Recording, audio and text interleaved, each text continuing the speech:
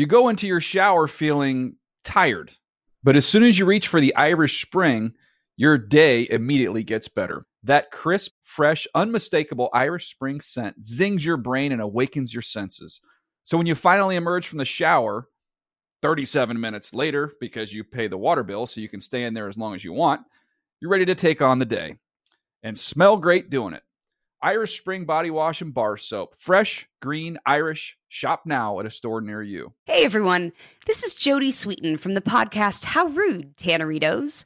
I've been needing a quick getaway with my family, and the 2024 Hyundai Santa Fe is the perfect vehicle to take us there. It has standard third-row seating, so I'm able to pack my entire family, plus pets, in the car, while also having enough room for our camping essentials.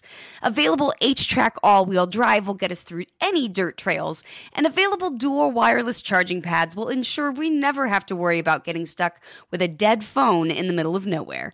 Visit HyundaiUSA.com or call 562-314-4603 for more details. Hyundai, there's joy in every journey. I'm so excited to tell you JCPenney and country music singer-songwriter Walker Hayes are partnering together on a new limited-time men's collection for the everyday guy.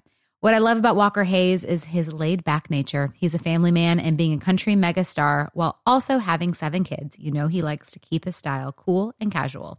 This new collection is perfect for the guy living the t-shirt life or someone wanting some fresh options that feel just as good. It's easy to wear, affordable styles that celebrate the ultimate family man, along with the quality, durability, and sensibility dads appreciate. Available online Saturday, May 4th at jcp.com and in-store Thursday, May 16th. Just in time for Father's Day. Limited time only. JCPenney, make it count. The Around the NFL podcast has its swagger back. Welcome back to another edition of the Around the NFL podcast. My name is Dan Hansis, and I am joined by a room filled with some familiar heroes. Mark Sessler, Christoph Wesling, and the great Greg Rosenthal. What's up, boys? Hey, Dan. Why did you make my name French? I don't know. It just felt right. I like that. That sticks. Christoph. Maybe German. No, that's definitely French. Christoph. Chris Wesling, welcome back from Chicago after a long week and we, of course, had you on the phone on Saturday night after the end of the 2015 NFL Draft, but it's not the same. Get Wes back in the studio. Welcome home. It's great to be back. All right, that's today's podcast, so we will be back. How is the flight back? Any stories you want to share with us right now? How you doing, buddy? The flight back was pretty uneventful. That's all I got. I mean, that's a good change of pace for you with the NFL media. Yeah. Uneventful travel, good. Wesling came in like a house on fire while Connor Orr was here last week, sitting in Wes's chair, occupying Chris's workspace. Wesling found all these things about what Connor had done that he didn't like. I always keep a napkin supply of at least 20 or 30 napkins in case, because we eat lunch at our desks. And it was down to like 2 napkins. It wasn't replenished. And I thought that was a little bad house guest, a little like that from Connor. Mm-hmm. There was an extra remote at my desk. There was a lot of papers around. Oh, yeah. What a jerk. He left you extra remote controls. Well, you only need one. I wish extra ones showed up wherever I went. That'd be a fun life. No, I'm just kidding. Connor took great care of my personal space. Wait, you said it'd be a fun life if extra remote controllers show up? Everywhere you go. Totally redundant technology. That's what I want. Greg, your beard is thickening. Yeah, I'll have to shave it. We have an NFL Now segment tomorrow. We've been a little lighter on the Now, so the only reason I shave is for NFL Now. It's been about a week. What about these high octane meetings that you have to attend? They don't care if you shave or not. No one said anything. At least not to you. Yeah, you need a young cherub boy with a straight edge razor and powder going across your scalp. Well, they do that. Yeah, skin. They do that in the makeup room. That's next. That's the next thing we come in. It's where he'll be in one of those chairs that are tilted back. There'll be like 3 cherub boys. He's always wandering up and down the hallway with like trumpeters, small 7 and 8-year-old trumpeters announcing his arrival and departure. A fife. Not cheap, by the way. So, Greg, that's Greg on the throne of ease, as always, looking a little scruffy, a little sexy, let's be honest. Big show today as we now, we were talking, Greg, yesterday about how those 2 post-draft shows, we hit a lot of stuff, but it would be good to basically hit every team now this week and talk about where these teams are at. So that's what we're going to do over the next 2 shows. Every team in the NFL we're going to hit, starting with the AFC in a segment we call Around the AFC in 48 Minutes. Woo! Which, oh my God, that sounds exciting. TD, we're going to need some type of excitement music around that, maybe some blockbuster celebration for what seems to be a major event on the podcast. We're going to go through each of the 16 teams in the AFC, exactly 3 minutes each. And TD, when the 3 minutes are up, how will we know to move on? Do you have anything for us there? I got something for you guys. I got a little something. We can do a couple options. We can go with this. Boring. More standard, or we can go with this. Oh, yeah. That takes me back to the Jersey Shore and the clubs.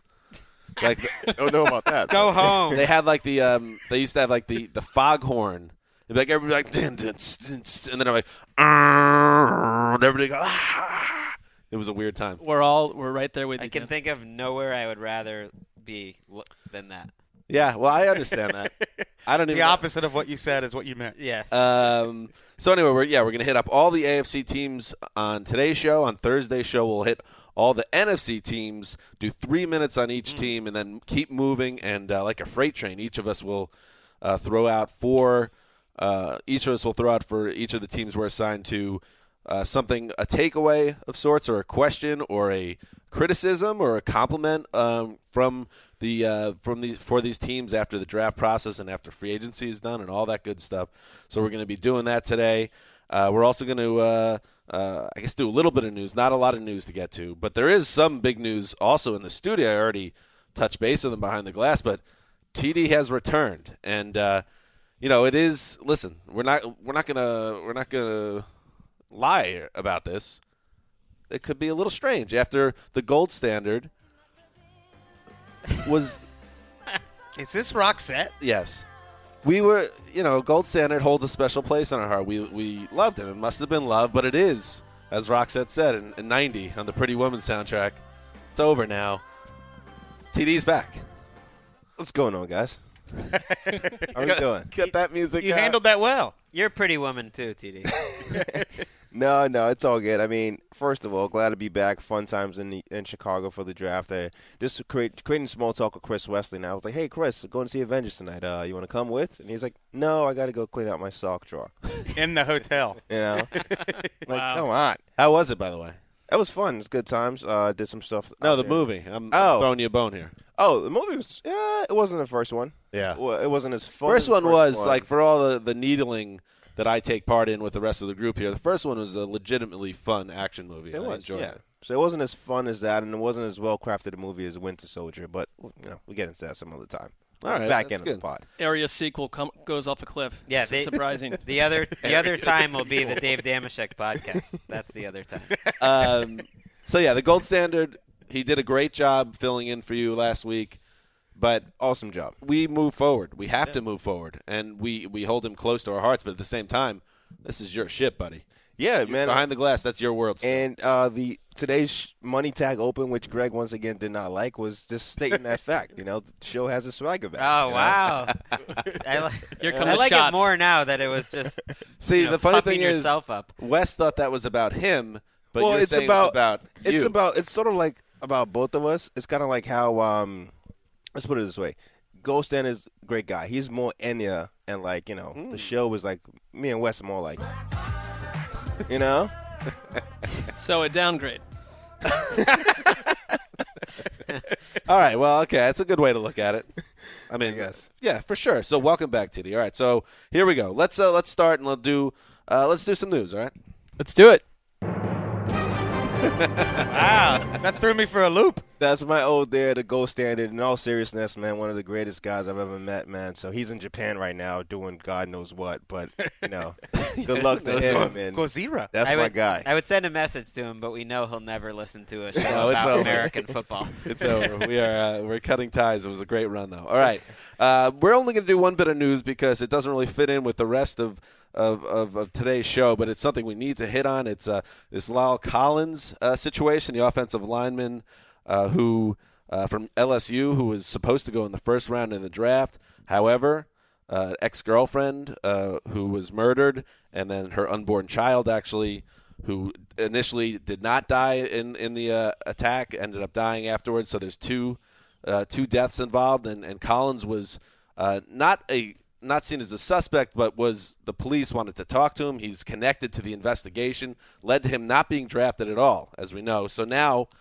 is the next part. So he's not drafted. Where does he end up? This is a stud offensive lineman, and this is where we're at right now. First of all, still not a suspect, right, Greg? Not a suspect, and he met with police on Monday. Met with police, and now there are teams sniffing around. We'll start with Rex Ryan and the Buffalo Bills. Rex has a impromptu dinner with Collins on Monday night, which was, according to Rap Sheet, not something that was he said it was unsanctioned. It was I don't know exactly what that meant. I edited that out of the copy because what did that mean, unsanctioned? There's something illicit about unsanctioned. You know what I mean? Right, that he said unsanctioned. I was like, well, is there a commission that sanctions meetings between undrafted free agents and coaches? I don't know. I guess what it was the agent literally didn't know about it. That Rex just somehow set it up with the player himself. Shocking I think that was Rex would do that. And then Rap Sheet reported that Collins is meeting with several Dolphins players and former LSU teammates today.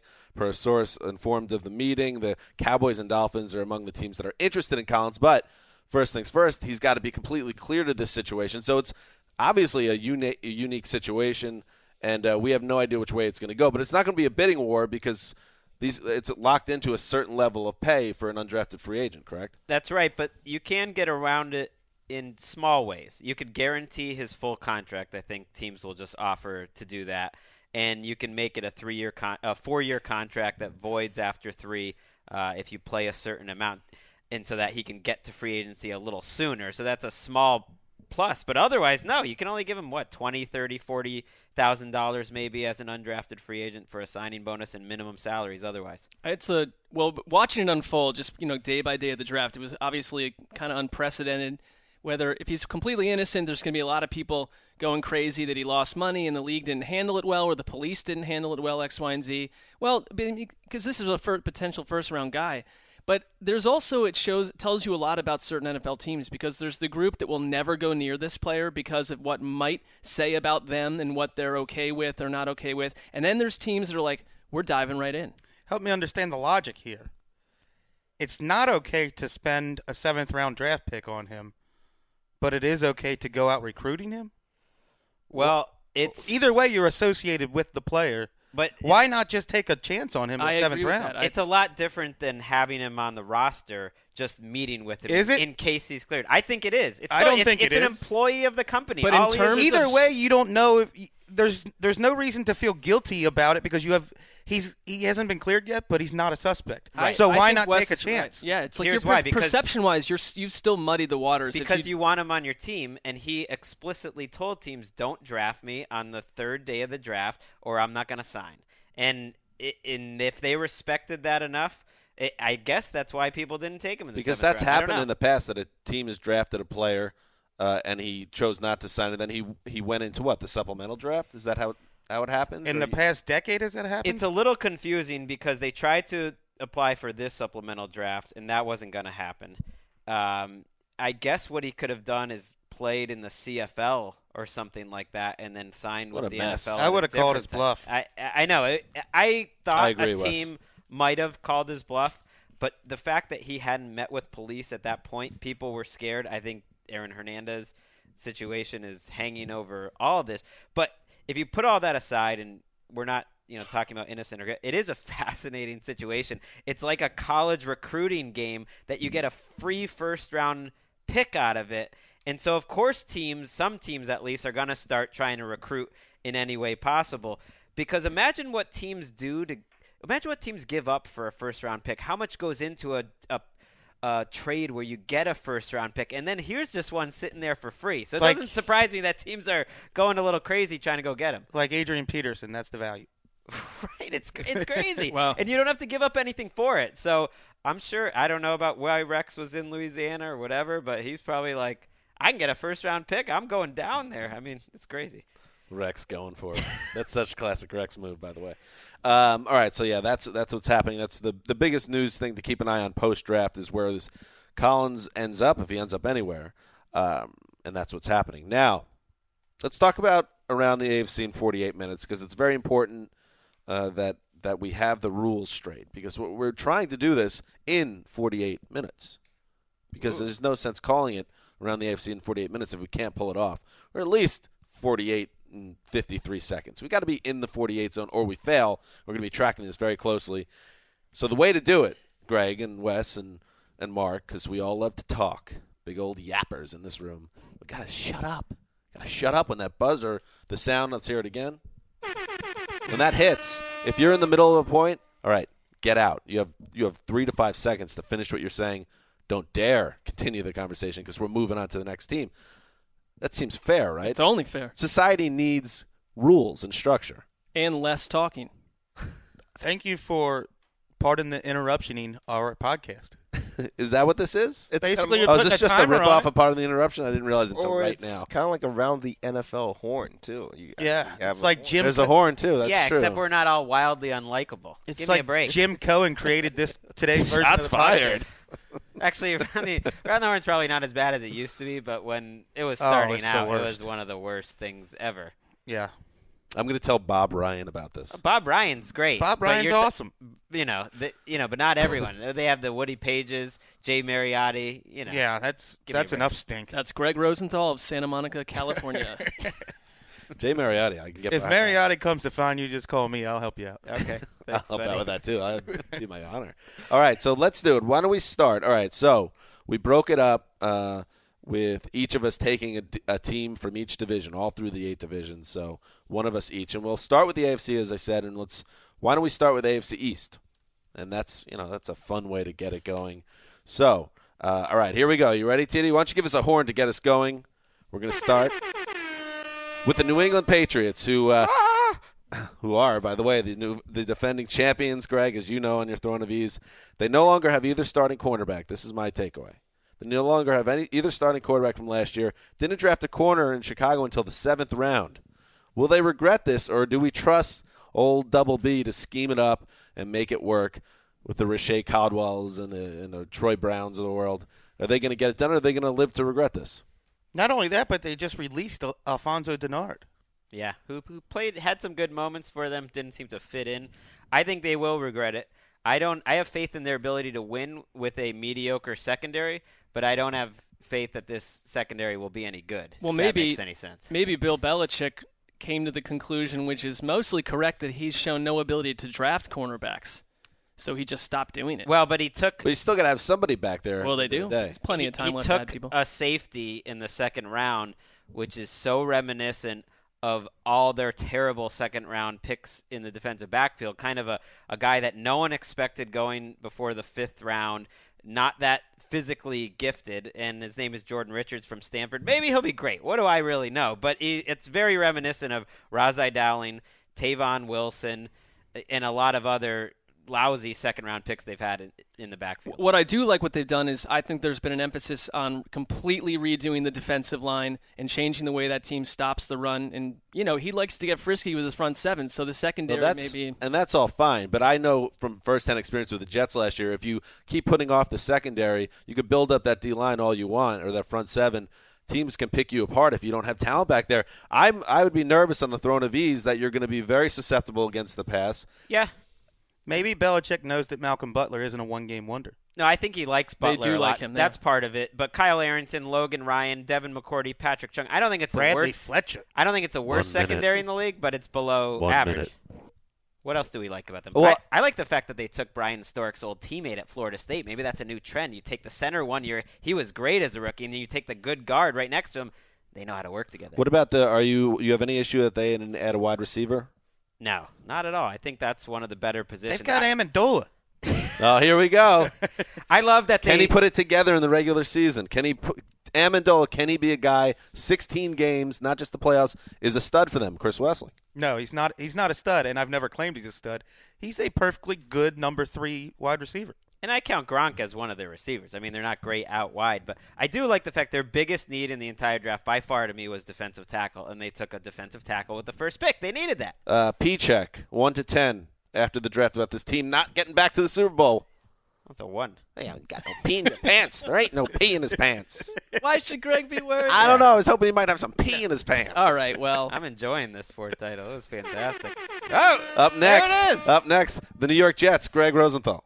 I like how you subtly are putting them number 2 in the division already, right like behind that. it. Actually, you're going to put them first. All right, let's start with their wide receiver group after taking Devin Smith, who's supposed to be really good at tracking the deep ball. Do the Jets have one of the sneaky best wide receiver groups in the NFL now? Brandon Marshall, Eric Decker, Jeremy Curley, and a guy who some people remind them of Decker, Devin Smith.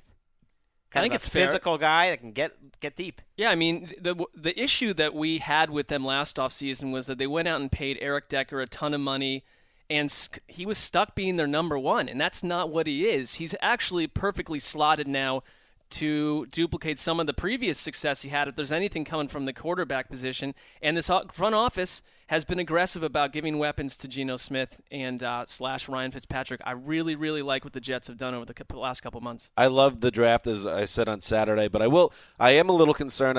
I still think about Stephen Hill, another quote-unquote one-trick pony who was supposed to be the guy that could stretch the field, and he never developed.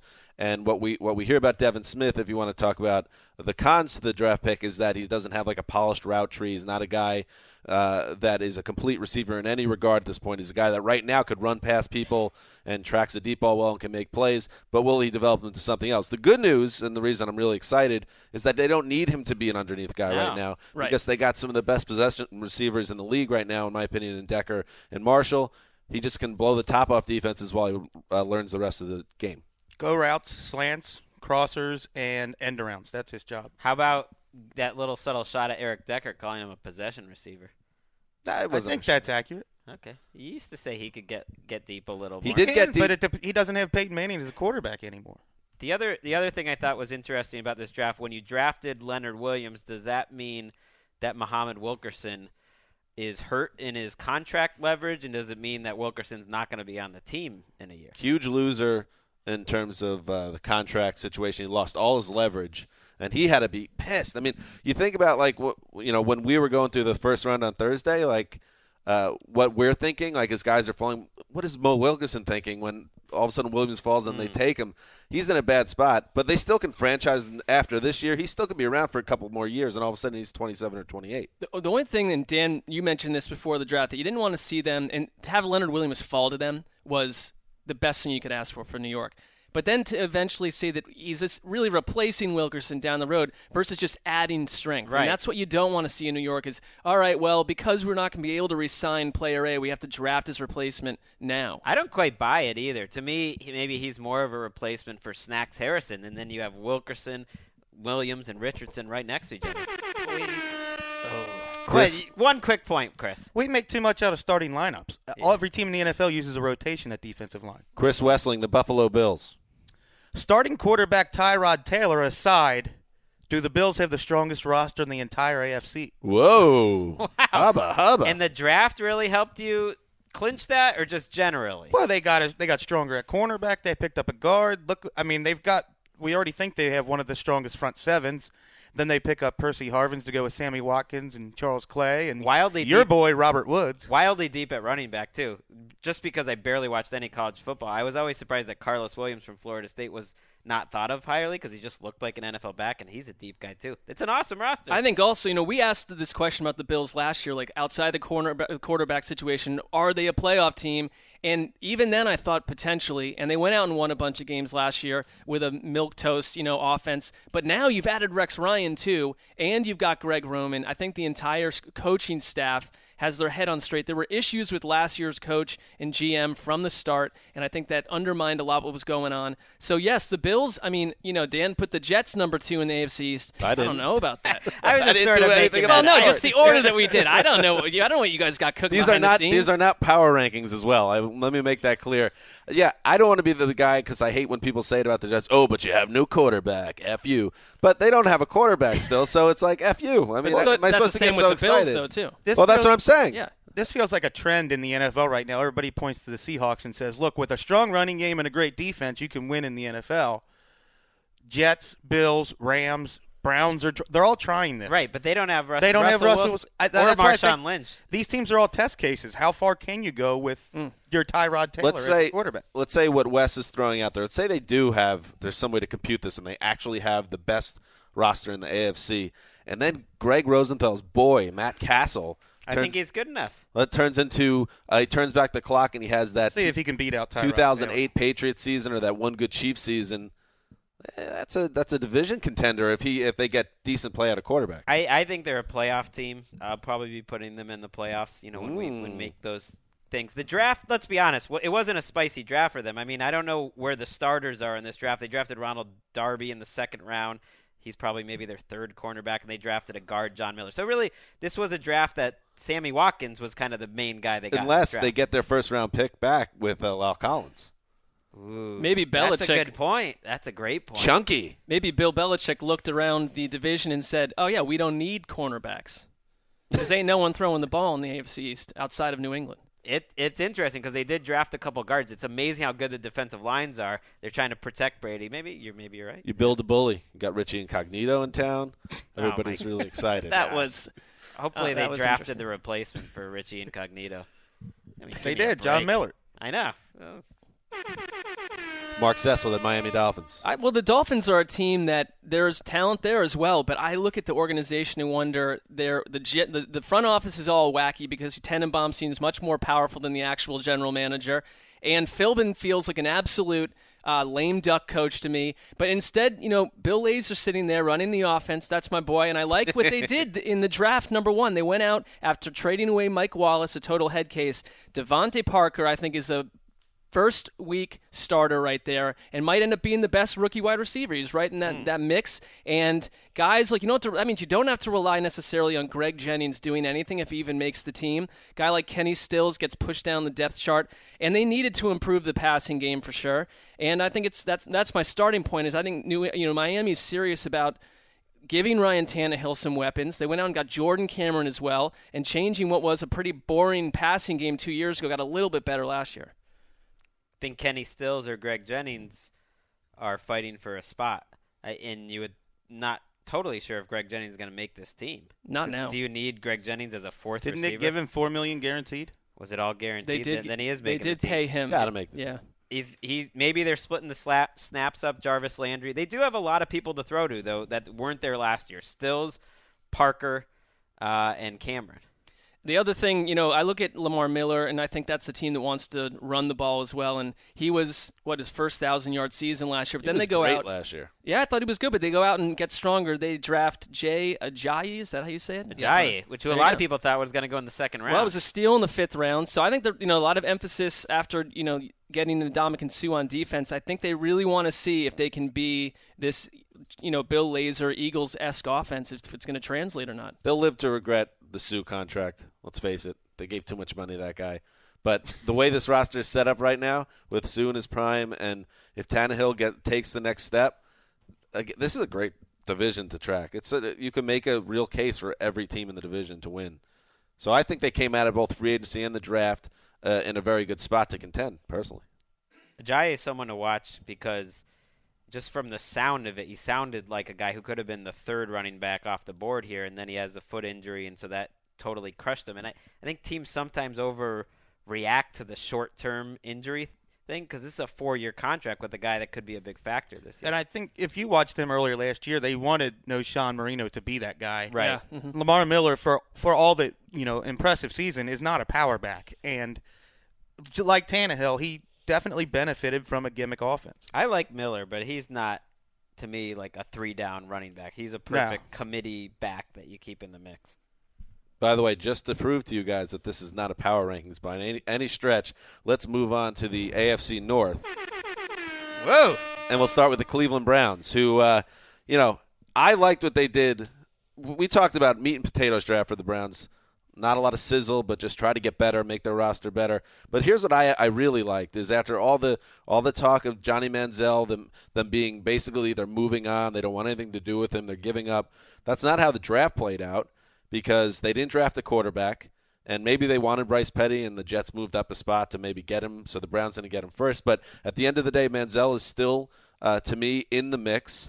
And if Josh McCown can't get the job done and Manziel keeps his head on straight, he's going to get another shot at this, and I think he deserves another shot at this. I think maybe deserves a strong word, but the Browns should have him get another shot at this because they invested so highly in him. So when the 2015 season's over, I think Manziel is going to get some starts, and I think that's a good thing. I think they need to see this through, good or bad.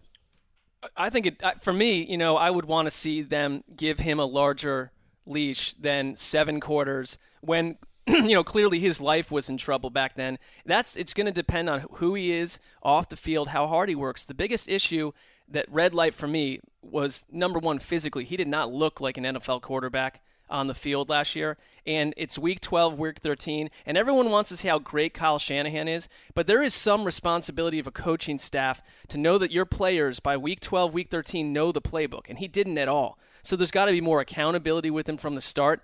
But the Browns, it's just like Wes mentioned. They're one of these teams that are doing all they can to increase where they can be strong and make a difference while you still have a hole at the quarterback They're position. upfront about it. Pettin on Monday said in the interview, we're doing as much as we can to minimize the quarterback position. He used those words. Sounds dangerous to me, and they were really getting annoyed. Sounds like straight out of the Rex Ryan handbook, by the way. But he's like saying it, minimize. Yeah. And he was getting really annoyed with all the questions about quarterback when he wanted to talk about, the 5 picks they had in the first 3 rounds. If you're hiding your quarterback, you're admitting a weakness. I mean, a weakness that's debilitating.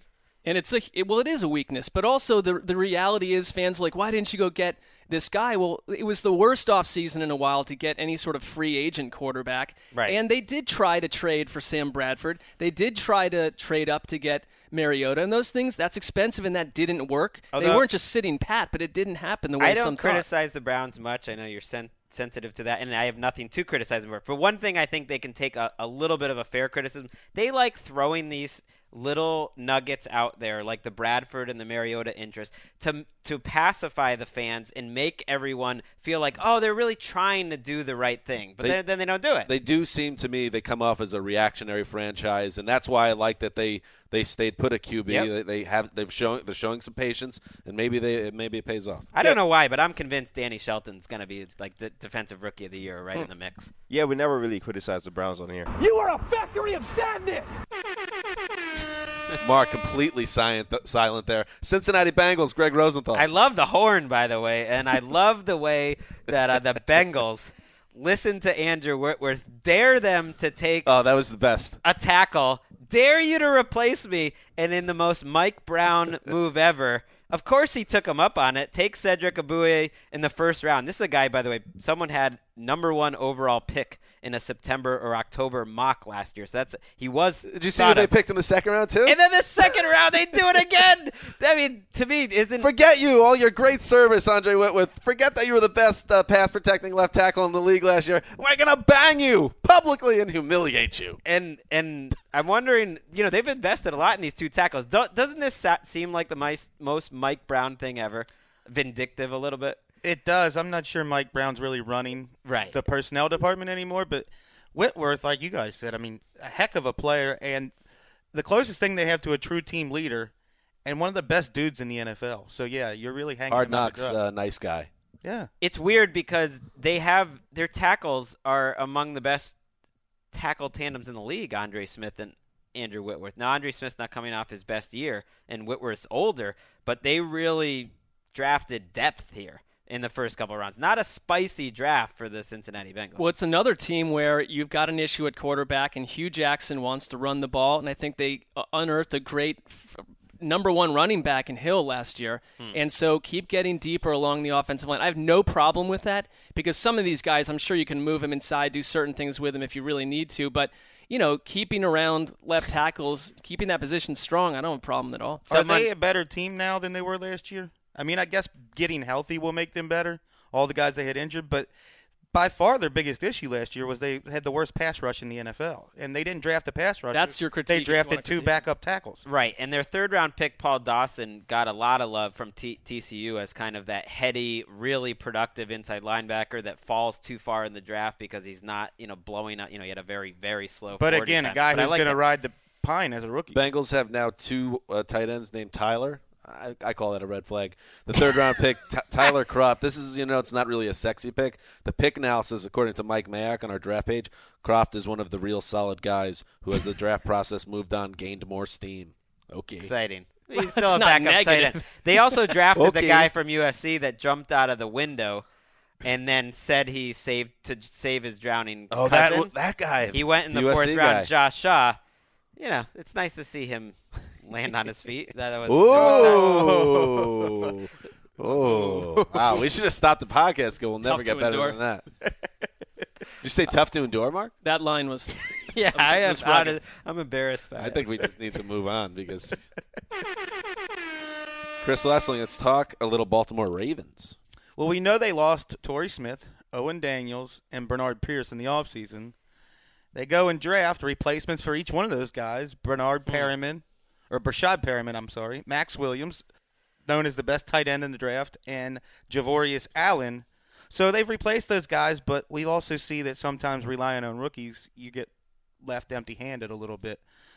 Should the Ravens be considered the favorites in the division now that they have replaced those guys? Well, I mean, they have to work out, but kind of what I would say about Pittsburgh too. Baltimore didn't get cute after a lot of wind about we love our young wide receiving group, and in fact, hey, we don't even know if we need to draft a tight end. We're just so happy with all our young players. They go out and do both, and that's what they should have. Smoke screen. Yeah, and they took 2 tight ends. They took a guy in the 5th round, Nick Boyle, who a lot of people liked, a guy from Delaware. How about the Delaware factory going into Baltimore? I mean, the Blue Hens. They just wanted someone to hang out with Flacco because they know they're going to cut his best friend Dennis Pitta, or his career. I like how Greg just wanted to talk about Delaware. Oh, that's a good goth prog rock band. That tells me their emo scouting outfit. department can't go more than a state over to find players. Lazy. Harbaugh talked about it, that this was a draft where the need happened to meet up with their board perfectly. Well, that's what. Come on, everyone always says that. I would like a coach or GM to come out and say, like, the need never met up with our board. We're banged. We got desperate. It's over. I don't think the Ravens are the favorite, to answer your question. Why would they have be the fewer favorite? weak spots than any other Than Pittsburgh? Yeah, Pittsburgh has. I mean, what's going on in their secondary? Well, we can discuss that in a minute. Let's not steal my fire entirely. Well, I think Pittsburgh would be the favorite to me because they have the best quarterback and they have the best strength, which is that offense. That offense is so good. It's the one thing I know in the division is going to be great. Or I think it's going to be great. And I don't know. I'm not totally sure about anything else. So I think isn't the Ravens' defense just as good as the Steelers' offense? I don't know. Big Ben's the difference to me, but I think every year what we're told is these teams just flip. They're both there. The Ravens' Twitter feed also tells us, hashtag, in Ozzie we trust. So we do give them the benefit of the doubt. And that's why this is another hard division to figure out, but the Ravens are going to win between 9.5 and 10.5 games. Yeah, true. Book it. Comes down So to 10? Probably. Yeah, they go 10-6 like every year to me. So that's where we're going to end up. Deadly accurate in my book. Well, yeah, well, book it. What do you guys think of the double X at the end of Max Williams, though? I don't know. I like it. Makes it memorable. What about Makes the it double more G extreme, at the end of little Greg edgy. Rosenthal? That's true. It's similar. It's like making your Mountain Dew red. You should almost go with a nut. They should go with another X if you're going to go that far. Just Did you do any research it on on footprints in the sand? Nice Connor Orr joke Greg passed along there. that wasn't supposed to be a joke. Does that make him? Never mind. All right. Footprints in the sand. I'm not a Bible reader, so no. It wasn't in the Bible. We gathered that. It's not inside that book. Mark Sessler, the Pittsburgh Steelers. Well, the Steelers, some of these smoke screens that are thrown around before the draft are mind-boggling and they're tedious. And Steelers are like, we're secure enough to not throw that your way. They said over and over, we have a couple of needs. We've got a need in the secondary, and we have a needed outside linebacker. The GM said this is one of the best class we've seen for pass rushers, and that's probably what we're going to go do, and that's exactly what they did. They went out and drafted Bud Dupree. I like that you tie smoke screens back to security and insecurity. I like that. Well, I think the Steelers don't have to, take you down a million different pathways. This is what we like. This is what we need. And, I don't think Pittsburgh had enough picks to go out and address correctly with value and where they were all the issues going on with their defense because Troy Polamalu's gone. People can say Ike Taylor's gone. That may be addition by subtraction. I know he's a friend of Damashek, but his career was on the way out. And that's just, they need to get younger, and they've gone out and they've done what they can. I thought they did a good job in the first round, but it's more about what are the young players going to do in Pittsburgh. There's a lot of leaders and proven dudes walking out the door. I think you hit the nail on the head there. All of these picks they've invested. Ryan Shazier, Jarvis Jones, now Bud Dupree, and a guy like Shamarko Thomas, who was a mid-round pick a few years and has been their force safety instead of their guy coming off the bench too. They've had Will Allen playing over him. So all these draft picks have to pan out. The guy Stephon Tuitt they drafted last year in the second round. These guys need to be what they projected them to be, or else they're not going to win the division. Yeah. Jarvis Jones has been a bust. So far, yeah. For 2 years, you haven't gotten really anything out of him. He's not on the field that much in the playoff games. And so you draft Dupree, who in theory is a competition for him, or maybe he'll be starting with him. The fact that they brought back James Harrison at all is a sign that they knew they had problems there. And I know they didn't focus on offense and they didn't need to, but it is interesting reading some of the stuff that came out of the draft that they absolutely seem to love Sammy Coates, the wide receiver they got. And he may not have a big chance to play, and he had drops issues in college, but they called him a first-round talent.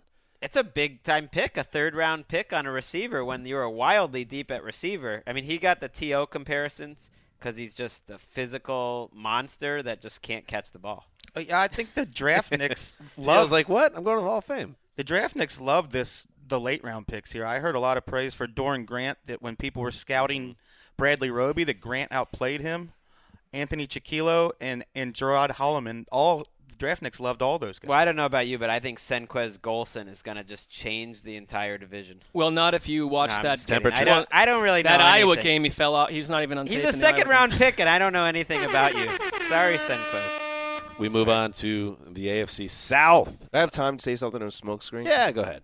Just like how some blogs keep track of like mock drafts and who got it right, who got it wrong, we should keep track of like team and their Smokescreen. Well, we did do that. Yeah. You did?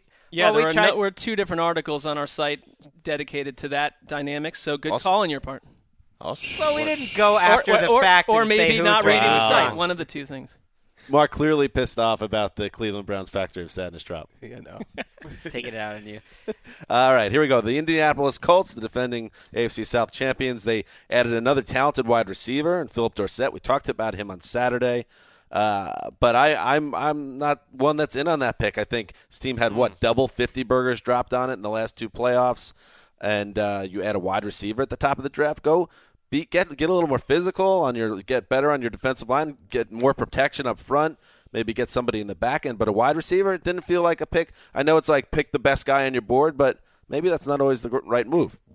The Colts, to me, feel like one of these teams that is doing everything they can to beat one team, and that's the New England Patriots. They're going to play them again in the playoffs if it's going to, if the roadmap is what we expect. And I actually do like that. Got to be careful with that though, because that's how it's been. But the rest of the conference is getting better. Meanwhile, well, it's reckless, but maybe they're just obsessed with it, and that's what stands in between them and the Super Bowl. And they have, you go out and get Andre Johnson. You add this draft pick. You've got Frank Gore replacing Trent Richardson. That's obviously a massive upgrade if they can get even 1 season or 2 out of Gore. And I look at Indianapolis, and they are going for it. And maybe, they overlooked some of what would have been more meat and potatoes type situation for them. But listen, they got to the AFC Championship last year with one of the best quarterbacks we're going to see in our lifetime, so I like it. Unpopular pick among fans, unpopular pick among writers, and then PFT had a report we were talking about, Dan, that an unpopular pick among some of the Colts players who didn't understand what was happening. What if you, instead of saying his position is wide receiver, what if you say his position is Devin Hester? Because his return skills are part of the reason That's why they drafted him for a first-round pick? Well, he's going to probably do, again, some end-around, some slants, some deep routes, but return guy. But return guy, I think. Seems like a luxury pick, though, and that still sounds like that. If they pick up Henry Anderson in the 3rd round, who a lot of people saw as a first-round talent, and if that guy's your big defensive tackle hoss or defensive end hoss, maybe you killed 2 birds with 1 stone. I would like to see in the NBC introductions them say Philip Dorsett playing Devin Hester. Playing the Devin Hester role. That's just a new thing. That would be the ultimate honor to have a position named after you. By the way, Jim Irsay comes out and says that the goal is to win 2 championships in the Andrew Luck era. Who caps the number of titles you want to win? That feels a little modest. Don't you want to win every year? I think so. Well, it also, to me, it seems strange. So after the first one, we were just halfway there. Can't get too excited about that. Exactly. By the way, it's another shot at Peyton Manning. That really is. Ooh. It does feel like a shot at Peyton Manning. Everybody always taking shots. It's like him and Rank and Damashek at all times. Greg Rosenthal, you are up next with what team? The Houston Texans. Yum. And what really stuck out to me with the Texans is their first 3 picks were filling the biggest needs on their team. Really thin at cornerback. Have 2 good starters, but absolutely no one after that. And so they take what a lot of people thought was the safest cornerback in the draft, Kevin Johnson, who can play zone defense, which Romeo Cornell likes to do.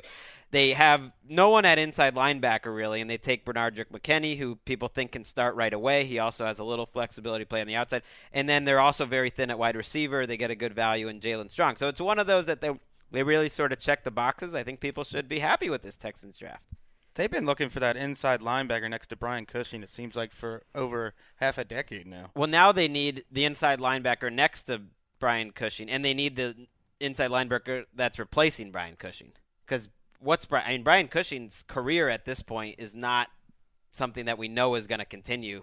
Maybe right? Brooks Reed he could've has moved 4 last other year. brothers. I'm just saying we don't really know if he's going to be there really long term.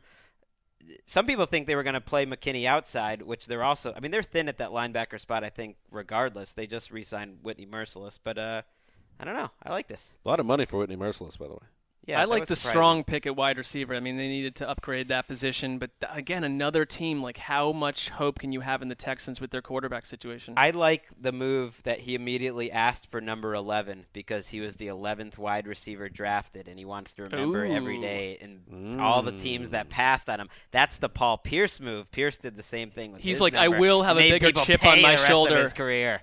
He should call himself the Truth, too, one of the great nicknames. I love it. in the The history day of after the the draft, association. there's like 18 posts about players with chips on their shoulder. Paul Pierce? Over it. Yeah. Yeah, well, he wasn't the first one. Jimmy Jackson was the truth. Former Ohio State star, then Dallas Maverick. Are you doing Really? Jimmy the Truth Jackson, yeah. Are you doing okay with Pierce the Spurs out of the playoffs, by the way? It really decreases my interest in the rest of the playoffs, but it was I think arguably, I would argue, the greatest first-round series in NBA history. Houston Texans fans, they cannot get enough Texans information in this segment. They will be happy. I know. I was about to go into how about that Dikembe Mutombo series when he was the 8th seed and they came The back Nuggets from 2-0? won. Yeah, that was a good series, but I think these 2 teams were stronger. Bulls Celtics a couple years ago. That was great. That was a good one. Young Rose. No, we're sorry, Texas. Yeah, this throw was a bone. Texans are going to get a lot of buzz, I think, as a trendy sort of playoff type of team. Go ahead, Don't you pick 'em. think? You know what? I'm not going to. Damashek loves him. No, thank you. It's a talented team other than the quarterback. You should have gone out and upgraded on Ryan Mount and Brian Hoyer if you wanted us to talk about you. Well, they weren't- all that Ryan Mallett talk, that's one thing I am looking forward to. We're going to see if that guy can actually play, because I'm sick of the Mallett crowd pumping that guy up for no reason. Check. Dan won about a $250 dinner out of it. That's true. All right, Chris Wessling, you're up.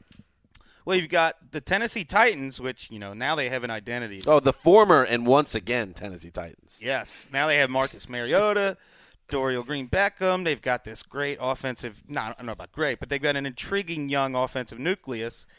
How long until they seriously challenge the Colts for the division title? Wow.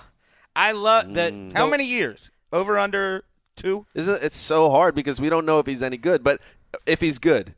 Right. If he becomes a top 10 quarterback, and I don't know what Ryan Grigson's doing in Indy, down on the Colts personally, 2 years. This Wesleyan love affair, this Wes-erection for the Tennessee Titans is one of my favorite trends of the new season. Well, look, I've been trying to give them attention since I started at this company because, I have a protest against the fact that the Jets sneeze and everyone writes, like, rightly so. Can we transcribe that sneeze and then just put it in the headline? Super Bowl III champions. Look into it. One thing, though, Mariota, number one, it's not easy to come in and be successful as a rookie. We're only 3 years removed from the Jaguars and the Titans drafting first-round top 15 quarterbacks and saying 3 years ago offseason, now they're going to come in and they're going to challenge and win. None of it worked. You're 1 year removed from the Jaguars drafting Blake Bortles and nobody knows who he is. Right. I mean, nobody knows what he is. Not yet. Sure. I mean, it's going to take time. If you're Ken Wisenhunt, I think this bought you a longer lease as the coach. It really did. Gives you an extra year. It gives you at least he's got to prove that he can develop a young quarterback. We can hand you Hall of Famers and you can get 10 or 11 wins. Have a nice day. But this is on him taking a quarterback that is not coming from a pro-ready system. That's why it's interesting to watch for me. And prove that he can adapt his offense. I mean, you can question who got the credit for adapting to Kurt Warner. Was it Todd Haley? Was it Ken Wisenhunt? They have a lot of weapons. Hunter, Wright, Dorial Green, Beckham. It is a fun team we talked about on the show to watch. I take it back, by the way. I initially agreed with you that it's going to give them a longer leash, but if they have a bad season, I could see that management saying, whoa, we got to get out of this, get somebody in, tailor them exactly to Mariota. They're going to have new management soon, aren't they? Aren't they up for sale? Yeah, well, there's ownership issues. I mean, there's a lot in flux. He's got to go out and show big progress. He's got to. But the thing you want to get excited about, and maybe you could get excited about Blake Bortles too if you want, but you want Andrew Luck to have a true rival in the division at quarterback. That's why this division is not going to be sexy until that happens. Maybe Mariota becomes that guy. It's a good point. By the way, they took a 4th-round fullback. Yeah, let's hold off. What year is this? Let's hold off with the 4th-round fullback. I'm also Way to go, Rustin. I'm also a big fan of 6th-round pick left outside linebacker DeAndres Mount. I mean, that's one of those names. Give me that's something. That's just a great name, DeAndres Mount. Give me something on him. Well, I just like his name. Okay. They have a million outside linebackers. Finally, Mark Sessler, the What's your problem, Jacksonville Sessler? Jaguars. An endless stream of untoward references by Greg in this podcast. That wasn't untoward. I just liked his name. What about the you're going at Wes about Wes's body parts? That's fair. All right. The Jaguars. Jaguars. Well, all right. Obviously, we drop them 4th here because it's the Jaguars, but not a power rankings, by the way. Okay. Well, at some point, there's got to be a tipping point for number one on defense. You went out and got your quarterback last year.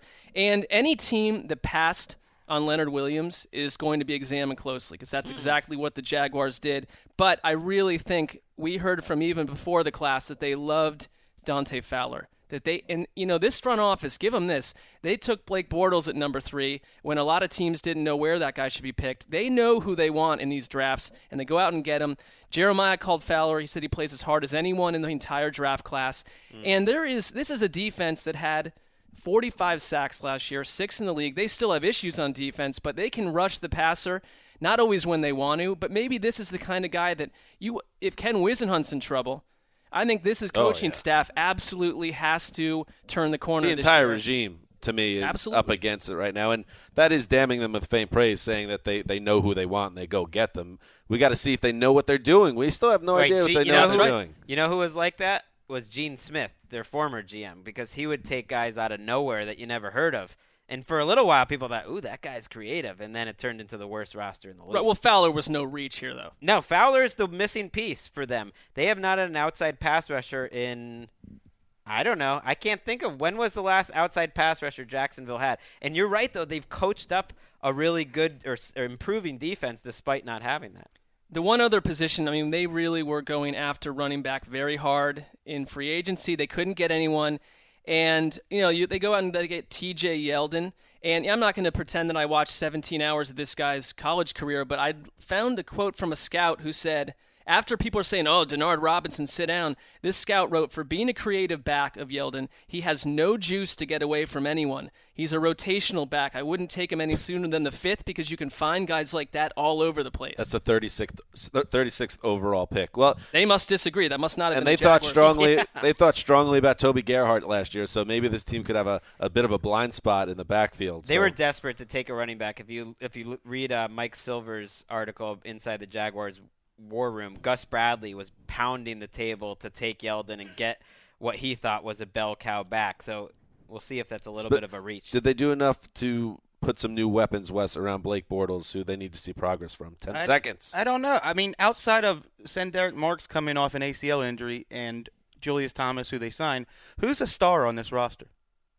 Like a difference-making talent. The one thing I'd say is they use last They have year. a lot of young talent, right. But it's all like he might develop into a good starter. You got to hope Bortles. Yeah. Moving on, finally, to the AFC West.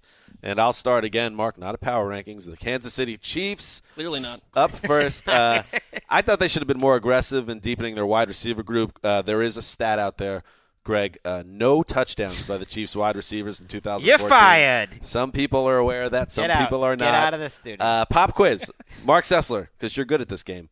Who is slotted on our lads to be starting across from Jeremy Maclin for the Chiefs this season? That might be young Hemingway, our friend. I don't know. DeAnthony Thomas, who's That's why you don't. That's why you don't happen. treat our lads like a Bible. all right, who's the guy? It's Albert supposed Wilson? to be Albert Wilson, and Chris Conley, the rookie they drafted, will be competing for the job opposite Macklin. Well, I kind of like wait, Albert wait. Wilson. So do I, as a Let me fourth finish receiver, my point. not a second receiver. Before we get into it, I get into this because with the third-round pick, they selected Chris Conley, wide receiver out of Georgia. So maybe you like DeAnthony Thomas, who showed some playmaking skills last year. Maybe you think Albert Wilson is a guy who can progress. But really, you would think that Chris Conley, their third-round pick, is going to get a chance at a starting job out of the gate. Should they have gone a little higher and gotten a more promising player higher in this draft than the 76th pick? How many third-round wide receivers come in and start day one? It's rare for that to happen. Right. Yep. And DeAnthony Thomas, he's a little chess piece that uses Right. 10 snaps a game. He's not a guy who's going to start. Well, they're not an NFL offense. They're a totally weird existence of a team that just throws passes under 8 yards. So their whole, like, maybe a wide receiver that goes deep, like, isn't even that useful for them. Well, their playmakers are Jamal Charles and Travis Kelce, and Right. now Jeremy Maclin too. So it's just they're a wild, wacky, weird offense. They will be remembered in the two best wide receiver classes we've seen in ages and ages as a team that didn't use that at all to improve their team. And outside of point. Maclin, a guy that Reed knows Maclin, so he's going to go get these players he likes. Points, I don't know. Tesla. Come on, Kansas City. How are you going to sell tickets? Wait, wasn't that my point? I think that Dan. Well, Wasn't that how I started this We're segment? just padding Dan's No, point. you're right. Dan made an excellent I point. guess I was and thinking we're about how padding these Dan's last point. two classes were so good and historic, and They kind of punted on taking a Yeah. big chance on a wideout. All right, point for Dan, too. No, I'm not looking for points. Now Now we're really doing negative We're 2 all fired. to Wesseling. Why? For mentioning around the horn. Oh, okay. You know what? I'm a little. It's a little depressing when you think about it. It does seem like by the time with this weird offense that they have and Alex Smith involved and Andy Reid, they're gonna be wasting Jamal Charles's prime. It's gonna be 32 years old before we know it, and really one of the more underrated backs of his generation is gonna be history. It's depressing to think that they have Charles and Kelce on their team, and yet if you had to rank teams you would want to watch next year, ballpark, where is Kansas City? 28 and down. 25th. Dan? 28th, Yeah. 28.5 and 29.5, right in the middle. It's their quarterback. All right, moving on. Chris Wessling, give us a. I'm sorry, Greg Rosenthal. Gotta keep with the faith. The San Diego Chargers. All right, let's talk a little about this Chargers draft. I'm going to Okay. start in the second round because people. Makes sense. People, we'll talk about Melvin Gordon in a second. But why do they keep investing so much time, money, and energy on inside linebacker? They just always gave a massive contract to Donald Butler, who was a disappointment last year. Maybe they're getting rid of him. They get Manti Te'o, who you probably has a similar skill set to a lot of fifth. By the way, round picks. nice fake girlfriend. You hear about that? Crazy. And now they take Denzel Perriman. And I don't know, maybe Denzel Perriman will be great, but it was a strange move to me for a team that's already picked up a lot of inside linebackers. So you were a huge fan of what they did there? No. That's all I got. You know, just I thought they needed a pass rusher, not an inside linebacker. They need a pass rusher. You've got Melvin some wide Ingram receivers. and Jeremiah Tadashu. Right. That's correct. Right. Well, I dare you to name any player on this roster who's had more than 6 sacks in a season. That's a fair point. I mean, they're really counting on Ingram, so I thought they needed something there. They had to trade up to get Gordon. We'll see if they really needed to or I not. don't They have had a problem with going out and No, I getting like that They running needed back. that running back. In fact, I thought they should have made a push for one of those free agents. DeMarco Murray, I remember predicting. They needed that guy desperately, so they went out and they got him. I really like that pick. And he's going to be a 3-down type of guy. I mean, you put him, and then on third downs when you don't use him, you have Woodhead in. Well, Brandon Oliver. I mean, they've got Well, they have some interesting different running backs, and I can't stop thinking about what they were at the end of 2 seasons ago when Ryan Matthews was enjoying his best year, and they were just pounding people with the run and taking the heat off Phillip Rivers. They can do that again if they hit on this Gordon pick. I like that you can't stop thinking about it. I can't stop Like, thinking it keeps about you it. up at night. I have a lot of other responsibilities that I've just 2013 completely Chargers. cast aside, and I can't get it off my mind. Those 13 Chargers, they had it all. Here's why, I just am was thinking, we'll see. They might have gotten a little freaked out by the Texans, or the Texans had a nice little pump fake because they traded up to just go up 2 picks. They gave up a 4th and a 5th because they were worried that the Texans were going to take them in between. So you want to talk about a smokescreen maybe working? Maybe that would, the Texans. The Texans only get into the minds of other teams and shake things up. We've seen this. I've got a friend, Brad Spicer, who I've known for a long time. Hey, Brado! I trust him on... Hey, Spice! Hey, Spicy! Spicy! I trust him on college evaluation more than anybody, and he sent me a text moments before the draft started saying, if the Cowboys draft Melvin Gordon, I guarantee you he leads the NFL in rushing as a rookie. DJ liked Gordon as much or more than Gurley. He seems like a very safe and yet exciting pick. So he needs to have a column, the Spice Rack, and it's just draft nuggets. Oh, I like that, the Spice Rack. Yeah. Take something up the Spice Rack, Spicy. Next up, the West, and this was the Westling, and this was not an accident. The buzzard arrived just in time. The Raiders. Well, I approach this exercise as I would raise questions for the group. Okay. And the first question that came to my mind was how long until each of these draft picks is released by Reggie McKenzie. Oh, wow.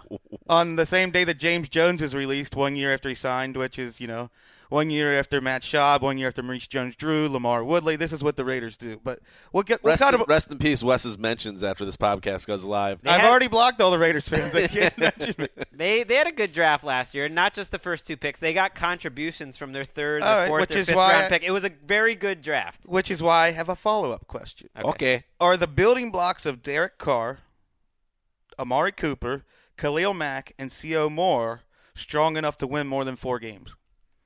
Because basically that's the Raiders' that's their job now. Win more than 4 games. Keep your fans interested. One of my favorite things that teams do is if you go out and you get a quarterback and then you like him, the next year, because you're still probably going to be crappy because your quarterback needs some time, so you'll get a good pick, then go get one of the best wide receivers in the class, and then you have 2 young guys, and maybe they develop into like a superstar rapport together. That's what I think the Raiders did here. If both those guys hit, you could build an offense around those 2 players. But as we've talked about in this podcast before, we have no idea yet if Derek Carr is any good. Right. So until we know that, that really tells you everything about that organization and Reggie McKenzie's future. Khalil Mack, absolutely. And they hit that out of the park. I agree.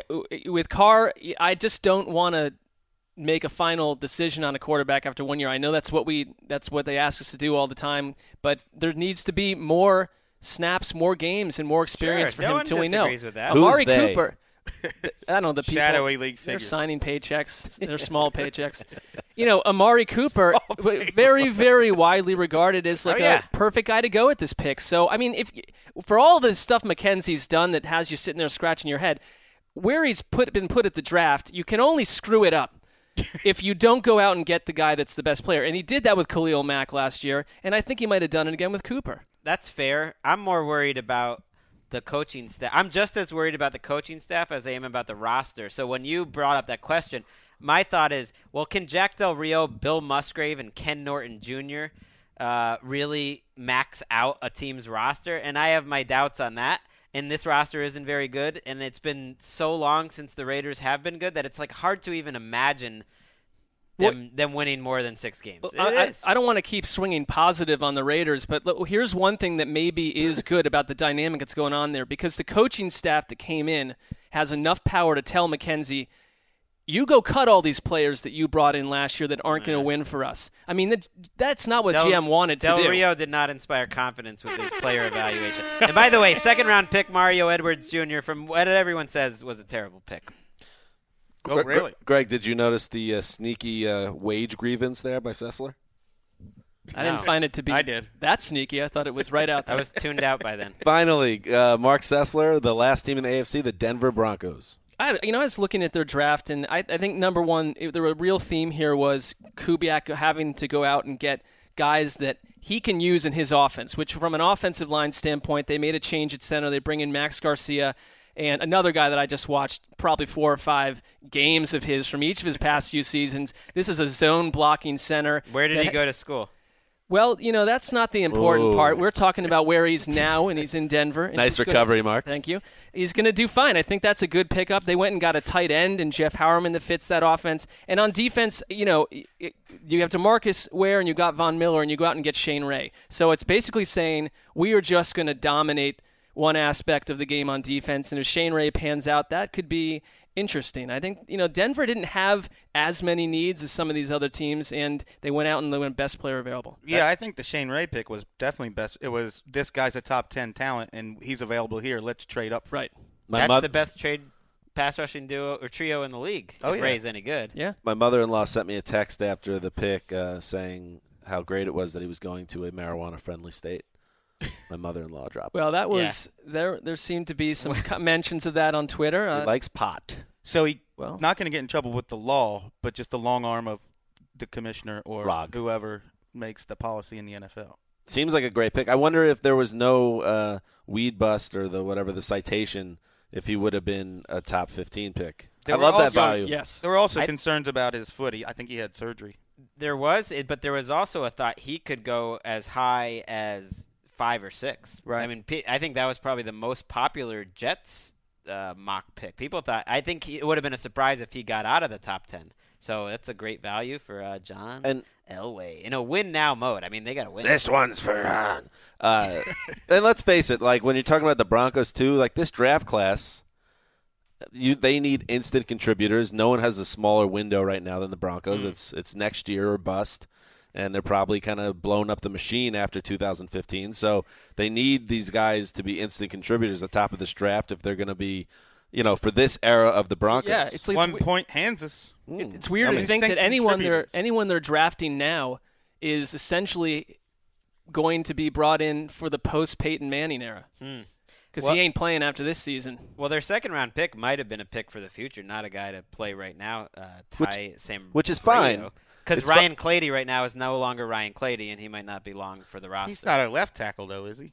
I thought he was a right tackle / guard. I think they're going to try to use him at both. I think it's fine to have project guys because you need to think about the next page, but I feel like you need this draft to have some guys that are going to come in right away. You got to win the Super Bowl. Yes. I agree, and I think their roster is good enough to win it. People are giving up on the Broncos too fast. Well, it all depends on their quarterback. Is his arm still his arm? I don't know what else it would be. That's it. That was a success. That was fun. That's good. I mean, we ripped off a ESPN property, but I didn't know that though. Did we? I don't know. Like they have a Greg. That usually works. I didn't know that excuse. Well, that'll get you there. Hey, newsflash!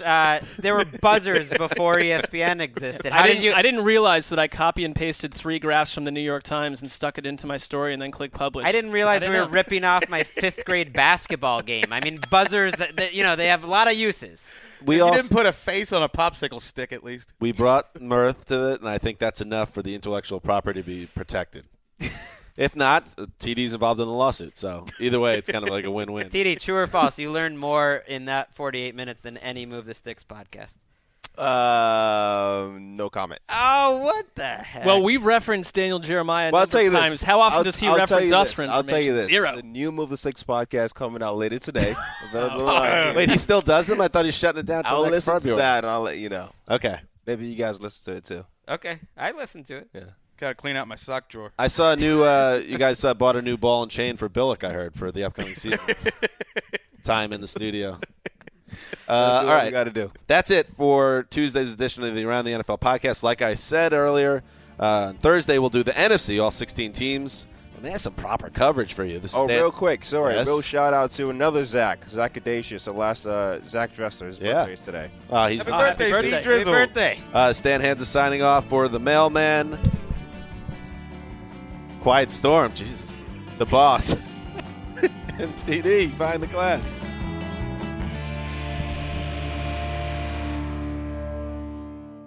You go into your shower feeling tired, but as soon as you reach for the Irish Spring, your day immediately gets better. That crisp, fresh, unmistakable Irish Spring scent zings your brain and awakens your senses. So when you finally emerge from the shower, 37 minutes later, because you pay the water bill so you can stay in there as long as you want, you're ready to take on the day. And smell great doing it. Irish Spring Body Wash and Bar Soap. Fresh, green, Irish. Shop now at a store near you. Getting ready to take on spring? Make your first move with the reliable performance and power of Steel battery tools. From hedge trimmers and mowers to string trimmers and more, right now you can save $50 on select battery tool sets. Real Steel. Offer valid on select AK system sets through June 16, 2024. See participating retailer for details.